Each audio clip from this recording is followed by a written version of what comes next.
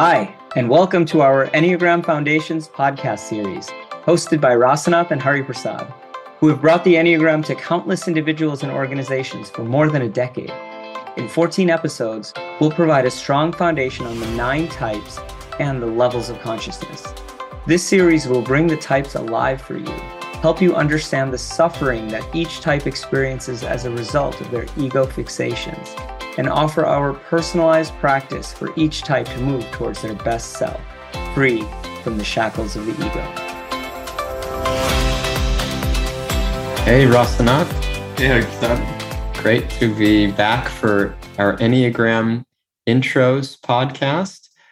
We are discussing today type 7, the Enthusiast. The 7 energy is one that is immediately uplifting when we get to the essence of it. I'm looking forward to exploring more with you.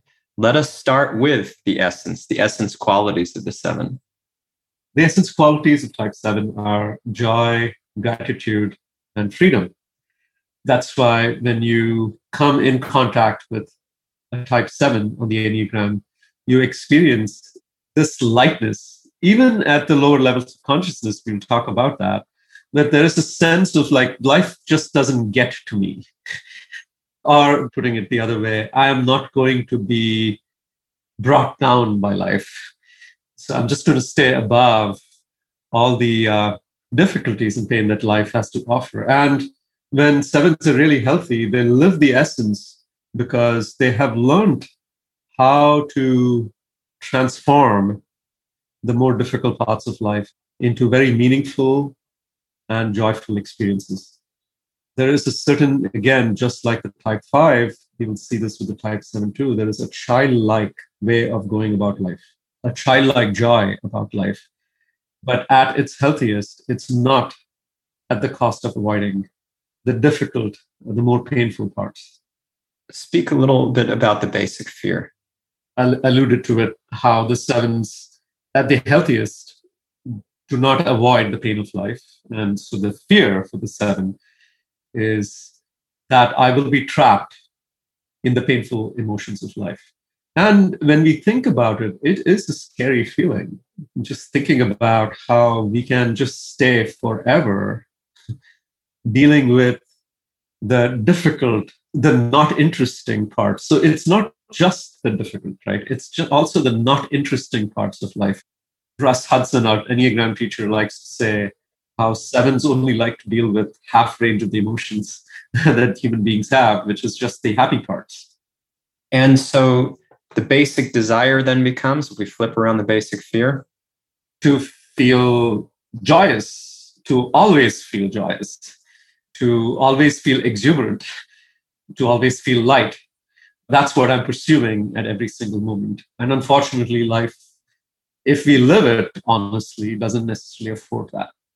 I want to feel light, free, and fulfilled, always, all the time. And anything that conflicts with that, I don't like it. And I'm going to do all kinds of things to maneuver around it, which we'll see as we go into the levels of consciousness, can distort reality. So let's go into the levels of consciousness, starting with the creative. At the creative levels of consciousness, just like with any other type 7s also recognize that life itself is the biggest gift that we can get.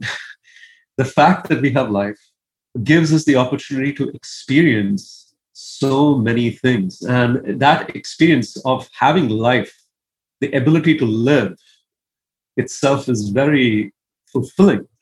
And at this level of consciousness, they're not necessarily avoiding the difficult parts of life. They understand, and they don't want the difficult parts of life. It's not like they say, okay, bring on the difficulty. That's not what this is about.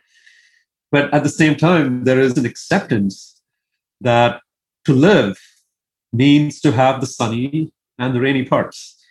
And life is like, it feels like the colors of the rainbow. And for the rainbow to appear, then we need both the sun and the rain. When you come in touch with a creative, healthy 7, you experience a certain lightness, and simultaneously you experience a gravitas about life. These are contradictory emotions, yes. In their presence, you feel uplifted. And at the same time, it's a grounded upliftment.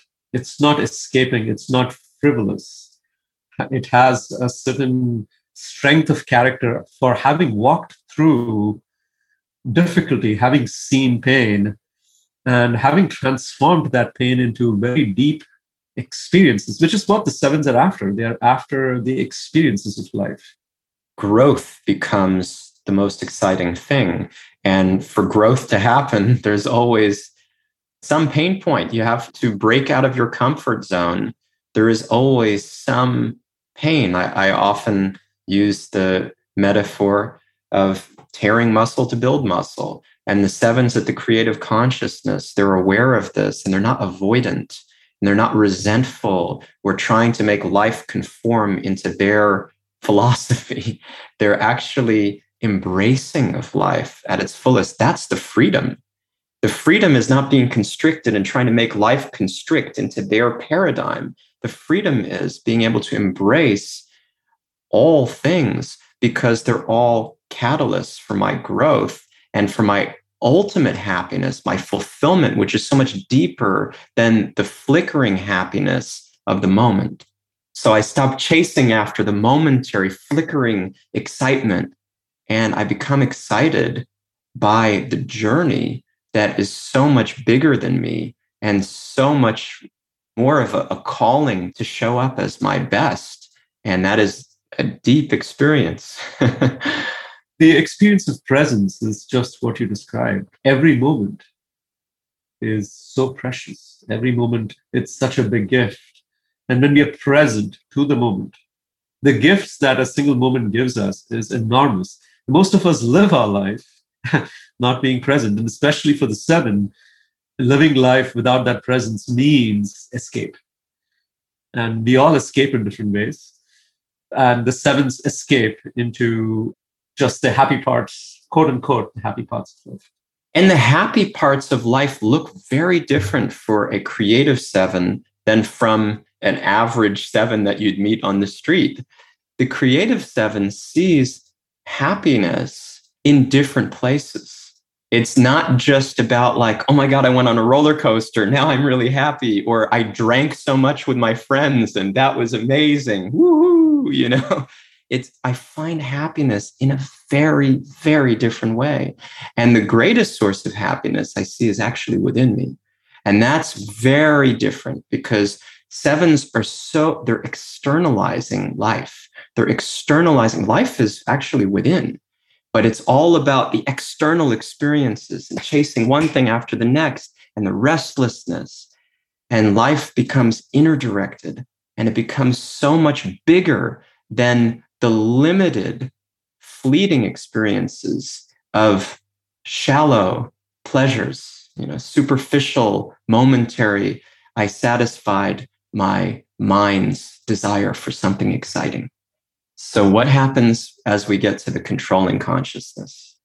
The desire to outrun the pain of life takes over. So when the sevens experience natural pauses of life, for example, yeah, life has a routine. Sometimes certain moments you're just doing simple tasks of life. And sometimes that happens regularly. Day 1, day 2, day 3, you have to just go through routine. I come home from work, I eat, I go to bed, I wake up, and I go back into work. We're all very familiar with routines. Sevens have a very big challenge with routines. And because routines can feel very boring really quickly. And when I have to deal with the natural pauses of life, the natural routines of life, somehow the undealt with pain, things that I have escaped from, haven't really dealt with, start to resurface. And so now I feel that I have to outrun the pain of life. And again, it is when somebody's so oriented towards feeling joyful at every moment, that can feel very threatening. It's so important to understand what the suffering is internally. And then also recognizing that we can't really escape.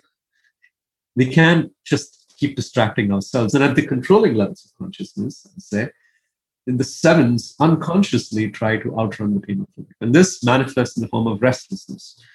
So I am sitting in a meeting Monday morning, 9 a.m. I had an amazing time over the weekend. I didn't sleep much. I hung out with friends. I watched a lot of movies. I played board games. I went to the bar. I didn't get a lot of sleep. And now Monday morning is here. And this 9 a.m. meeting just doesn't have the same caliber of excitement as all the different things that I did over the weekend. And so I'm sitting in the meeting and everybody there can experience my restlessness. I am pulling out the phone from my pocket. My legs are shaking underneath the table. And the message, the body language is just clear. I just want to be out doing something else because this meeting is just too boring. It's making me feel trapped. And that's the experience that somebody who is working with or is interacting with a 7 at this level of consciousness experiences. 7s also, Russ Hudson, our Enneagram teacher, likes to say that at this level of consciousness, when the going gets tough for the 7, the tough go shopping. It's a very easy way to keep myself entertained. Shopping has become the new opium. We don't even have to walk to a store anymore. We just open up our computer screens and there is plenty to keep us engaged and interested and excited about buying new things. So 7s at this level of consciousness, and we have experienced it in our workshops too, in 7s, when we get to this part. 7s very excitedly and at the same time with the feeling like, oh, I just got caught. Share how, buying shoes that they never really use and their closets get filled with shoes, clothes, gizmos, things that they don't necessarily use or might use once or twice, but they just have this excessive consumption. And the idea behind the consumption is to experience one fleeting moment of excitement, then on to the next one. Commitment also becomes a pretty big challenge for the 7s at this level of consciousness, because when I commit to something, that means I have to deal with the difficult parts of the commitment. It's natural. Every commitment brings with it the glorious parts and the not so glorious parts, the icky, mucky parts of it. At this level, I know that as a 7, I know that if I make a commitment, will have to deal with those parts, and it feels like a trap. Yeah, not only that, but the moment that I commit to something, I've closed out on all other options. That's in relationships, that's in work, that's, projects, personal habits. It's so hard for me to stick to something. Oftentimes I will commit, but I won't really commit. I'll commit because it's exciting in the moment to commit to something, but then I've just closed out all other options. So am I really committed? No, because my freedom is being constricted and I live for freedom. Really, freedom, baby. That's my motto. And so then it starts to catch up to me. And either I'm afraid of committing or I'm not afraid of committing because I'm so careless in my commitments. I just don't care about following through, or I avoid the consequences. I follow through just enough to convince myself I'm okay, and possibly to convince other people that I'm okay so that they leave me alone. But usually there's a trail of frustration that I'm leaving. Also, going back to what you said about making a commitment in the moment, but not necessarily following through, we've had so many experiences in our workshops where 7s will sign up and will send an email saying, oh, I'm so excited for this workshop. And the day off or the day before, you get an email again saying, oh, sorry, I signed up too soon. I have other commitments. I'm so sorry. But then the email will end with like, but definitely next time. I'm so excited for that. Already looking forward to it. Yeah. And we have experienced this several times. And the thing here, again, based on what you said, is it is exciting in that moment in my head. And because I'm not present, I have imagined the excitement in my head already. And by the time the experience really happens or is happening, it doesn't feel as exciting as it was in my head. I've already lived it out in my head. So now I want something else that can give me the same rush. And because I'm not present for what I committed to, what I committed to has already lost its excitement value. Yeah, it's no longer novel in the moment. It's like I already tasted it in my mind beforehand. It loses its novelty. And things are rarely as good as I can imagine them to be. My imagination is much more vibrant than the reality. It's so true. Again, the necessities of life are not necessarily like the possibilities. They're different.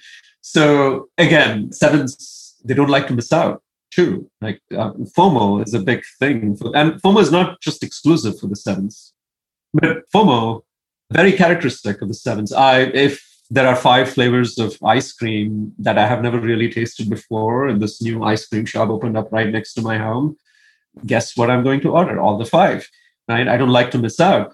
So at a certain point in time, it just feels like I'm living life in a very wasteful fashion.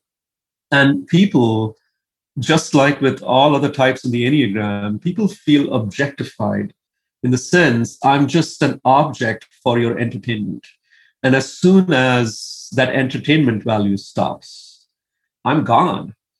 I'm no longer present with you. I'm just gone to the next thing that will give me the entertainment.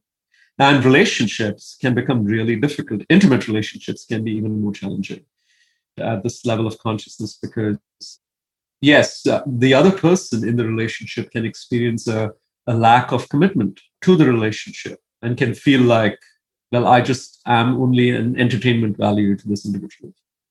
Yeah, and the complaint is often shallowness, superficiality. I love to share that sevens are not actually shallow and superficial. They're living in such a way that it can feel like that.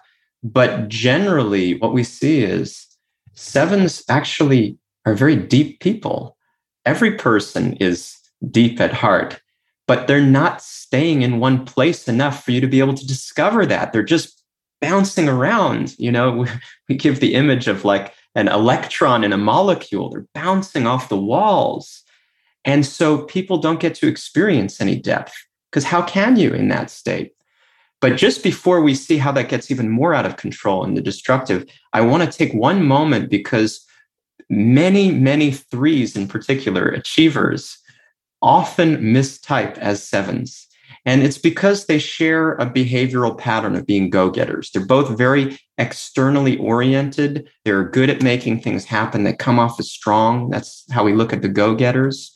And they can get a lot done. They're strong personalities, right? And they can feel, just as you described in that meeting, the restlessness, even the foot moving around, the leg moving around, getting out the phone, I'm disinterested, I'm disengaged. All of that can happen with any of the types, but especially with the 3s. But the reason is different. And this is so critical to understand. The reason is different. For the 3, it's, I'm not valuable enough in this moment. I can't feel my value. The center of attention is on somebody else. I don't get to make my mark. So what's the point? And I don't know that that's what's happening usually. I think I'm just looking for more excitement. But for me, the excitement is in being able to shine. Whereas for the 7, it's like a stimulation, anything. And I often like to think about the way they use their phones differently in this situation. We may have talked about this. The 3 is going to be like texting somebody to make them laugh so that they can feel like, yeah, I'm funny. See, I make people laugh. I'm a great personality. Or they're getting their work done because, see, I'm a busy person. I'm important. I'm sending out emails all the time because if I waste one moment, I'm just too important for that. The 7s are playing games. They're just having fun. And the 3s think that they're fun because that's a good thing to be, but it's a very different thing. We have to see what's going on beneath the surface, and we have to courageously confront that because the 3s will often feel ashamed that they're not 7s, that they're looking for something else. No, I'm a 7. I really am a 7. I was doing a deep dive recently with someone who identified as 7 and was happy owning, like, the name Enthusiast. That sounds right. Like, that's who I am. And in digging deeper, it became more and more evident that it may not be a 7, but a 3. This happens regularly. And part of the challenge is that the word ambitious has started to become a cliche and not so liked. And threes feel sometimes ashamed of their own ambition. It's easy to identify as a seven. I'm fun loving, I'm exciting, I'm doing all these different things. And oh, yeah, like, yes, I do have some challenge with commitment. I'm not very disciplined. But to really own what's going on inside, this is true for all the types in the Enneagram, to really own what's going on inside takes digging in and honesty. Yeah. And it's a learned practice. We're not used to it. We're not taught this. It's not valued in our society, sadly. I mean, that's why this work is so critical to us. And we want to offer this learning, this practice of introspecting and having courage to face ourselves. So please take us into the darkest part of the seven before we come up to the beauty of the seven through a practice. So the destructive consciousness, and then you can take us into the practice to wrap us up. At the destructive levels of consciousness, the pace of life only increases. And so they're living their life fast and in style. And because of the speed at which they're living their life right now, it becomes reckless. And that recklessness eventually gets them to stop, but many times through an accident. Many sevens report that at this level of consciousness, they have met with an accident or have overdosed and have to be hospitalized, where suddenly now I can't move anymore, and I'm forced to deal with the pain of life. Sevens at this level of consciousness, many sevens, famous sevens that we know of as well, have overdosed themselves and have died because they have just tried to outrun the pain of life. Or even committed suicide because they realized that they can't outrun the pain of life. Robin Williams is a very tragic example. And you would never know that these people are so down and depressed and disturbed because they always smile and make you laugh. And there's so many examples, famous examples. Yeah, and it is a shock because we only watch these individuals on the screen and we see how funny they are, and they do add so much color to other people's lives. But when these events occur, it's shocking and it's a wake-up. So bring us up. How do we climb up the levels of consciousness through the practice? For every type, there is this one thing that if you learn how to do consistently, you will begin to recognize the patterns that keep you trapped in the lower levels of consciousness. And for the type 7, it is watch out for how you try to keep your options open.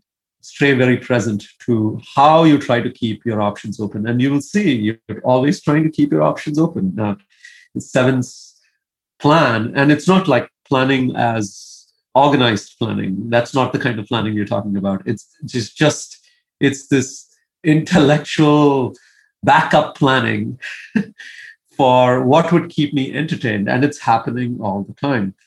So when you make a commitment, 7s, watch out for how internally you're not really making a commitment. You're just saying, yeah, I would love to do it without actually really making commitment. And at the same time, in the back of your mind, thinking, and I can do all these 4 things too, right? That's what we mean by saying, watch out. Really look for how you're trying to keep your options open and make a commitment. Every time you make a commitment, it will bring about the real growth that is needed for your specific personality type. Again, the 3s also love to keep their options open, and they can mistype because of this. But the difference is the 3s are thinking, well, what would be a more important, more valuable experience that will help me to achieve or to shine or to be seen in a certain light?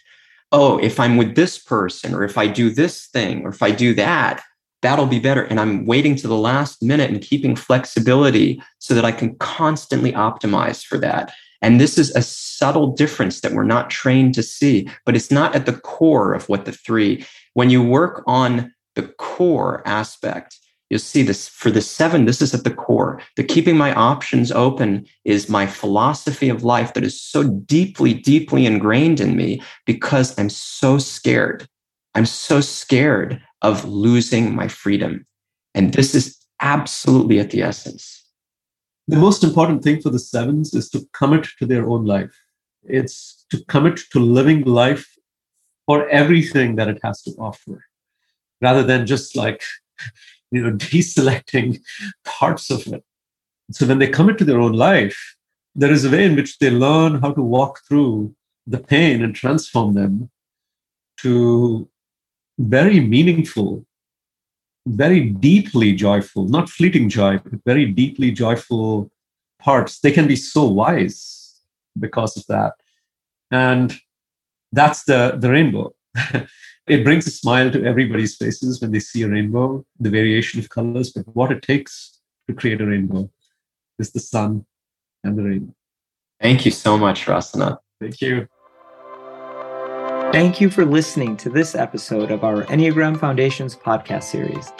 As a reminder, we have 3 programs coming up in the fall, including our Enneagram workshop on September 30th and October 1st.